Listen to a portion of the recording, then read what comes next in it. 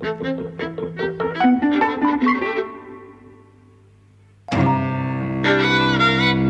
and welcome to Eavesdropping at the Movies. I'm Mike. And I'm Jose. And today we're talking about The Night House, which we've just seen in a cinema that I would have said was actually reasonably full for a horror movie at 2:30 on a Monday afternoon. Yes, the movies are coming back. There was an audience, for sure. Yeah, although it was in a small screen, so it felt probably fuller than it even was, but still, quite a few people.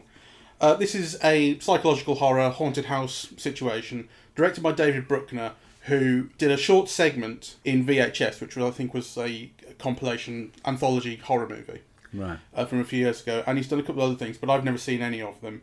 And it stars Rebecca Hall, who's an actress who I really didn't like when she first sort of showed up, but she's grown on me. Yeah. She's grown on me rather a lot over the years. So she plays this grieving, recently widowed woman living in a lakeside house in sort of New England somewhere. I don't know that we're ever given the states, but that's a region we're talking about.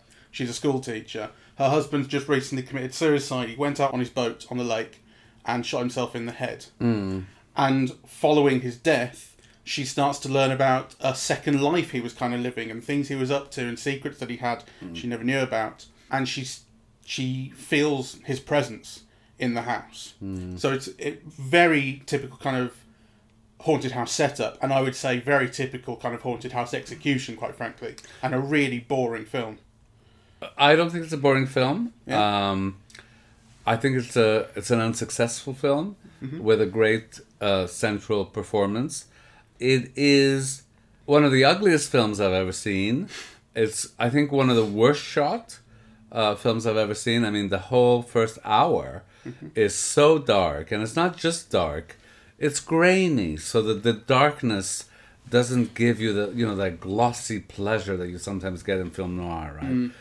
So I mean, I think the film tries to use it in terms of meaning, because all of the grainy darkness of the film is clearly meant to symbolize an interior state of depression, but also living in this nether world, that's partly ghostly, partly, in our world. You get the full sense of that by the last shots where you're finally like in sunlight, and the kind of the film stock or whatever it was shot on seems glossier. Yeah, well, there's an effect been put on it at least if it's digital. But I absolutely hated the whole look of It's a film that doesn't distinguish when to use its kind of shadowy, dark look. So when it's setting up a scare, and when she's walking through the house in the middle of the night, she's hearing things and that kind of thing, it's doing the horror movie thing. It's dark, it's shadowy, it frames her off to the side and invites you to look into empty space to anticipate what might be there, that kind of thing. That's kind of quite successful, but then it never decides not to do that. Not to use that look and lighting when it's not that. So in the scenes when she's in the school talking to her friend, it still has that grainy. It still looks like that. Schools have lights in. And also, it's very unpleasurable to watch that graininess, actually. I was thinking it's like watching a blurry YouTube of a VHS program from 1975. It just looked thin and really ugly. And really unsatisfying. But I thought for the first hour of the film, I was reading the film metaphorically, and I thought, how interesting. This is about a woman, who's been completely in love and had what she thought was a great relationship with her husband. And he then commits suicide for reasons that are absolutely not clear to her, right? And she begins to question who this man that she was really in love with was. And, so to raise these questions, do you ever know anyone? Can you ever know anyone? Was kind of your perception of our relationship true? Was it just your own fantasy that you were projecting onto this person? Did they feel, what did they feel about you? Are our perspectives on reality so skewed that we each see what we want to see? I thought the film was raising all those questions in a really interesting way.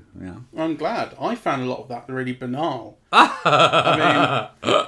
And that's not. And I know that basically comes across as sound like I'm too smart for the film or whatever, but it just didn't grab me. And this was a film that I was the one who wanted to see it out of the two of us. Yeah. And I remember the trailer, looking interesting, and then for the first 45, 50 minutes of the film, I was thinking, why did I think this looked interesting? Yes, why did you? And then, I mean, I may get the time it might be 45 minutes exactly, whatever. But then she gets the texts from her dead husband, and that's when it kind of started to liven up for me. And I thought, okay, there's something interesting going on here. And then it's when she sees the photo on the phone the next morning. She checks the phone to see if the texts are still there, and she sees the photo of a girl who looks exactly like her, like from behind in a bookstore. And I remember that from the trailer. And I remember thinking, oh yes, it's all about kind of doubling and doppelgangers and that sort of thing. And that's what I was really interested in. And as the film does more of that, and it gets into this mirror thing with this mirrored house on the other side of the lake that's exactly the same as theirs, but reversed, that he's been building. You kind of find out he's been building the version of this, but then there's also the full version, which is in the kind of nightmare dimension. That's the stuff that I was thinking, oh, this is getting quite interesting. It still didn't pay it off for me. I still think that, although I think I've kind of got an understanding of kind of A, B, C, D, what the plot is in kind of logical terms, I think I've put work into working that out that the film hasn't actually done in explaining it. So I do think that there is a continuity between the things I found interesting, which was like this thing about, do you know, did you ever know? Yeah, kind of what is reality, what is perception? And I think that continues into the doubling thing, right?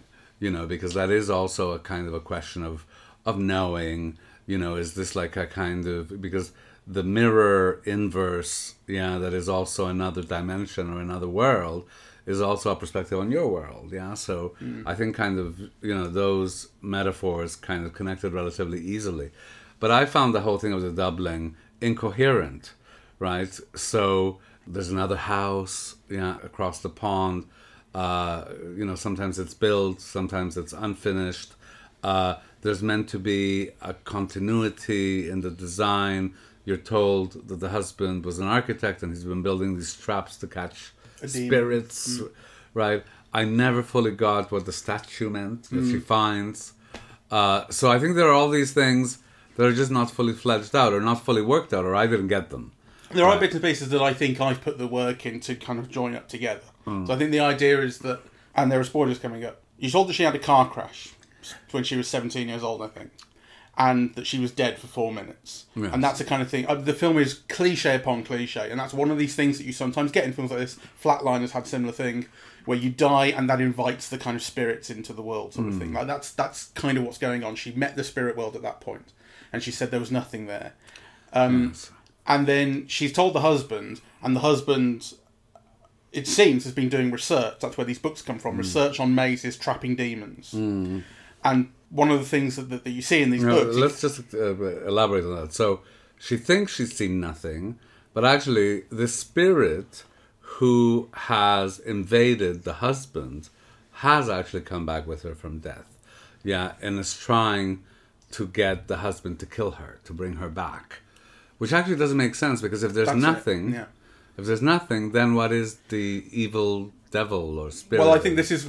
So this leads up to something that I think is really unsatisfying, but it's the end of this plot, right? I think... So yes, you're right. There's a thing that the husband's been whispered to by this demon-y spirit. And that's what he's trying to stop, and he realises it's after her. And so he's trying to save her by researching these traps, building this mirrored version of the house so the thing can get lost in it. That's what these books say. You see that in a close-up. One of the paragraphs explicitly kind of is about reversing architecture.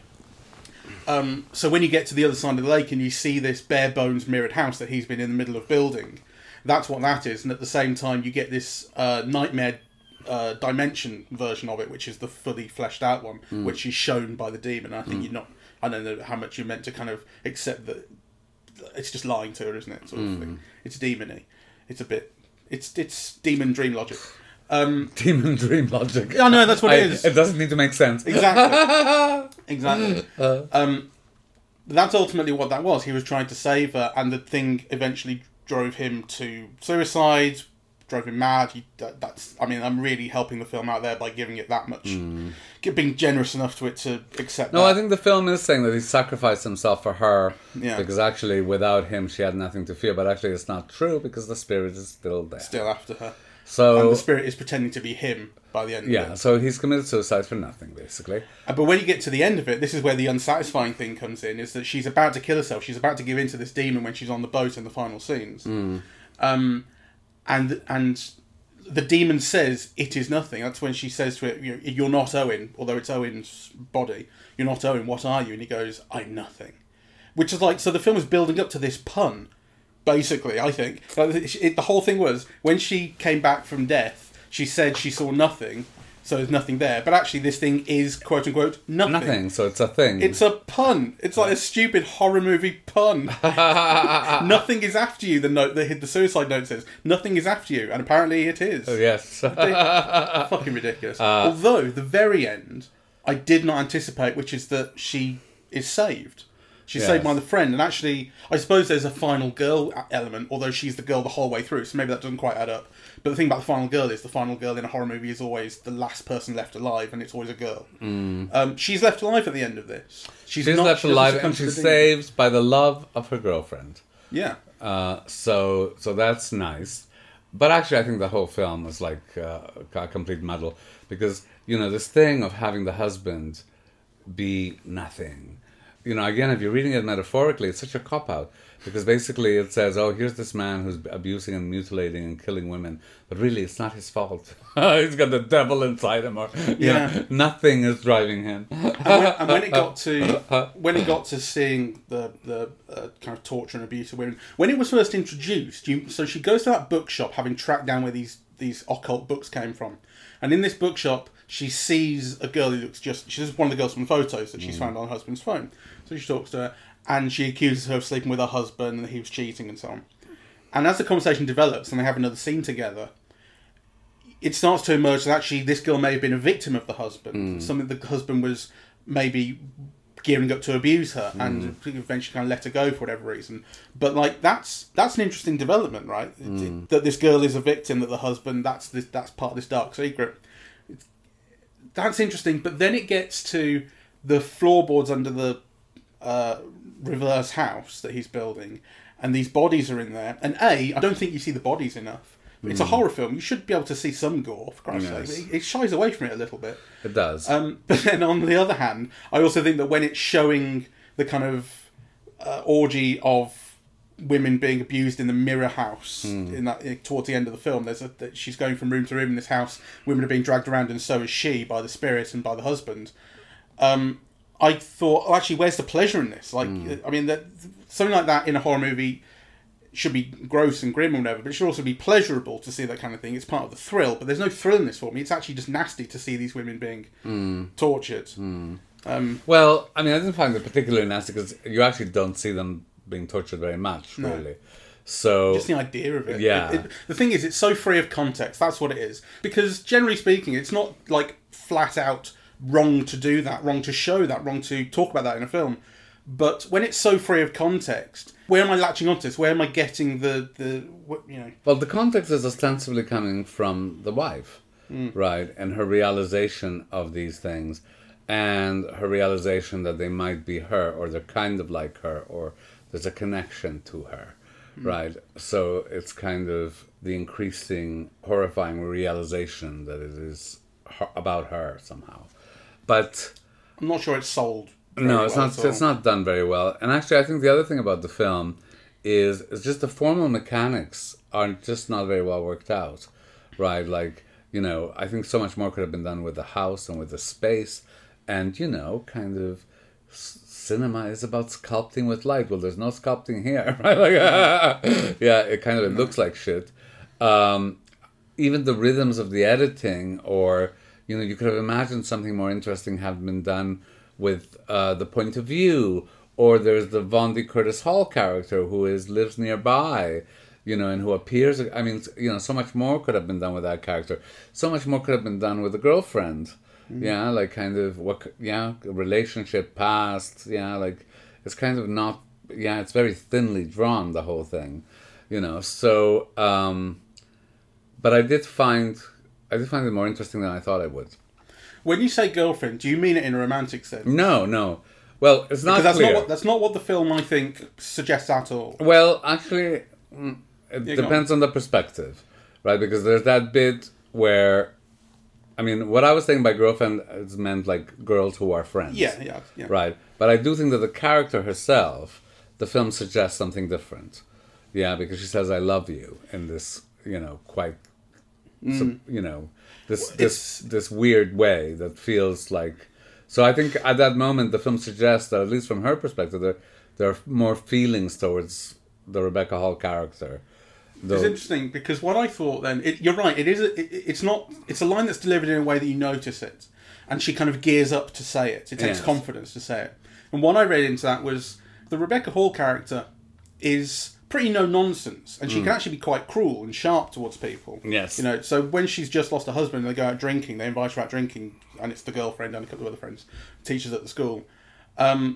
They're kind of shying away from asking about the suicide and what happened, but she's goading it almost, out of them. And it's kind of cruel. And the scene actually right at the start where one of the pupils' parents comes to speak to her. It's a great scene. And she shuts her down by saying, your kid wants a B for work he hasn't done, or work that I wasn't there to hand in. Work that I wasn't there to receive. Well, here's the reason I wasn't there to receive it. And she goes into details about what happened to the husband. Yes, that's a great scene. So the Rebecca Hall character has this edge to her, quite a strong edge, and that I think is what the girlfriend is worried about antagonising when she gears up to say "I love you." That's what I read into that. Like, no, I didn't. If I say this, is she going to react? No. Well, maybe. I mean, I thought it's a line that is safe enough, right? Like you could tell your girlfriend in distress, I love you, and have it just be read as I care for you. And, it could also be read as I have more intense feelings than that for you. And I think, the film leaves it open, and I think the actors' choices are quite deliberate in the way that it's expressed to invite that ambiguity. Yeah. It's funny as well because I said to you at one point, I leant over and said the blonde girl, that's the girlfriend, is up to something in this. Yes. And at that point, you and I both thought that was going to be, well, she's clearly been cheating with the husband. Yes. But actually, maybe. But I think that's also partly a badly plotted film. Because I think a better plotted film would have created more links between all of the characters. Right? There's not that many of them. I mean, I think there's basically 4. Right? So, you could have had more worked out links with the Bondi Curtis Hall character and, with the workmate girlfriend. And they're just not there. They're just like kind of, they fulfill a function, but they could have had a much more complex and interesting set of interrelationships than they do at present. Yeah, the Bondi Curtis Hall character especially is disappointing because it's clearly a thematic link that they're drawing between him and Rebecca Hall's character, which is that he's lost someone too. Yeah. And he has been through a grieving process, and is probably still going through a grieving process. But it doesn't draw anything out of that, really. Yeah. And actually, it's funny, I came out of the film and I was thinking, why has this film had positive reviews? Which it mostly has. Because I really found it very disappointing. And I went onto the Rotten Tomatoes and I looked at a couple of reviews, and the reviews that I looked at said these same very vague things that honestly read like they just come out with the press pack, Well, they could. They could have. This woman has been through grief and it's expressed through the horror, and it's like, is it really? Really, is it? I mean, there's still things in the horror, even though, like I say, there is a horror logic to the things that go on in Nightmare World, which I'm fine with, that still don't really add up. Like the girls throwing themselves off that cliff, right? Like there's a certain amount of context that you later realise that the husband has been kind of luring and sacrificing these women. I know, but that is so stupid. Yeah. And that, if he's such a good guy, does he think it's morally and ethically sufficient to kill someone else rather than your wife? To kill these other innocent women. That's stupid. Yeah. Or he was driven to, or whatever. And then generically, you see, just to finish my thought on the Bondi Curtis Hall character, generically, in horror films, you would have had the caretaker of the mansion, right? Yeah, or people whom this character kind of echoes. Yeah, he's also got a house in the woods. Yeah, but that caretaker, say, would have had relationship with all of the people in the haunted house, or this is just.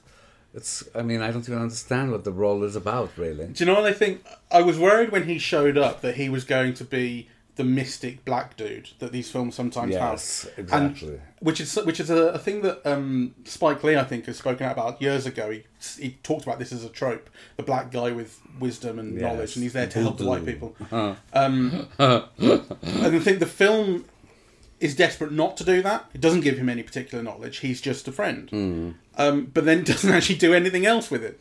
Yeah. I was afraid he would be the killer as well, because that was the other potential in the character. And I hope the film doesn't go there, right? It's so racist. So it didn't go there, but it didn't do much else. Yeah. So, and it's a shame because he's very charismatic. I really like him as an actor and as a presence. So he's completely wasted in this. Yeah. So let's wrap it up. I mean, we can only say so much about the film is not deserving of our attention. It could have been really good. There was obviously a reason I wanted to see it from the trailer, but I think all that good stuff that was in the trailer is all the good stuff that was in the film. And there's really not a lot left. It's an extraordinary performance by Rebecca Hall. She is the reason to see the film, actually. I think she's absolutely great in it. Yeah, she's good.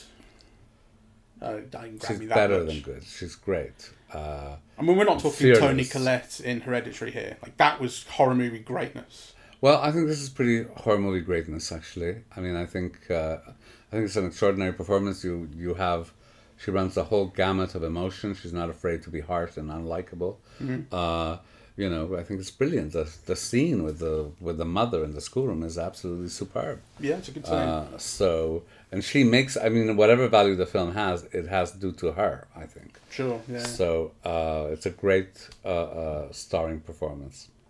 Anyway, on that note, do we recommend it? I recommend it. No. Yeah, you rarely see action like that. It might not be the worst 2 hours I spend in the cinema this week, because we're going to see...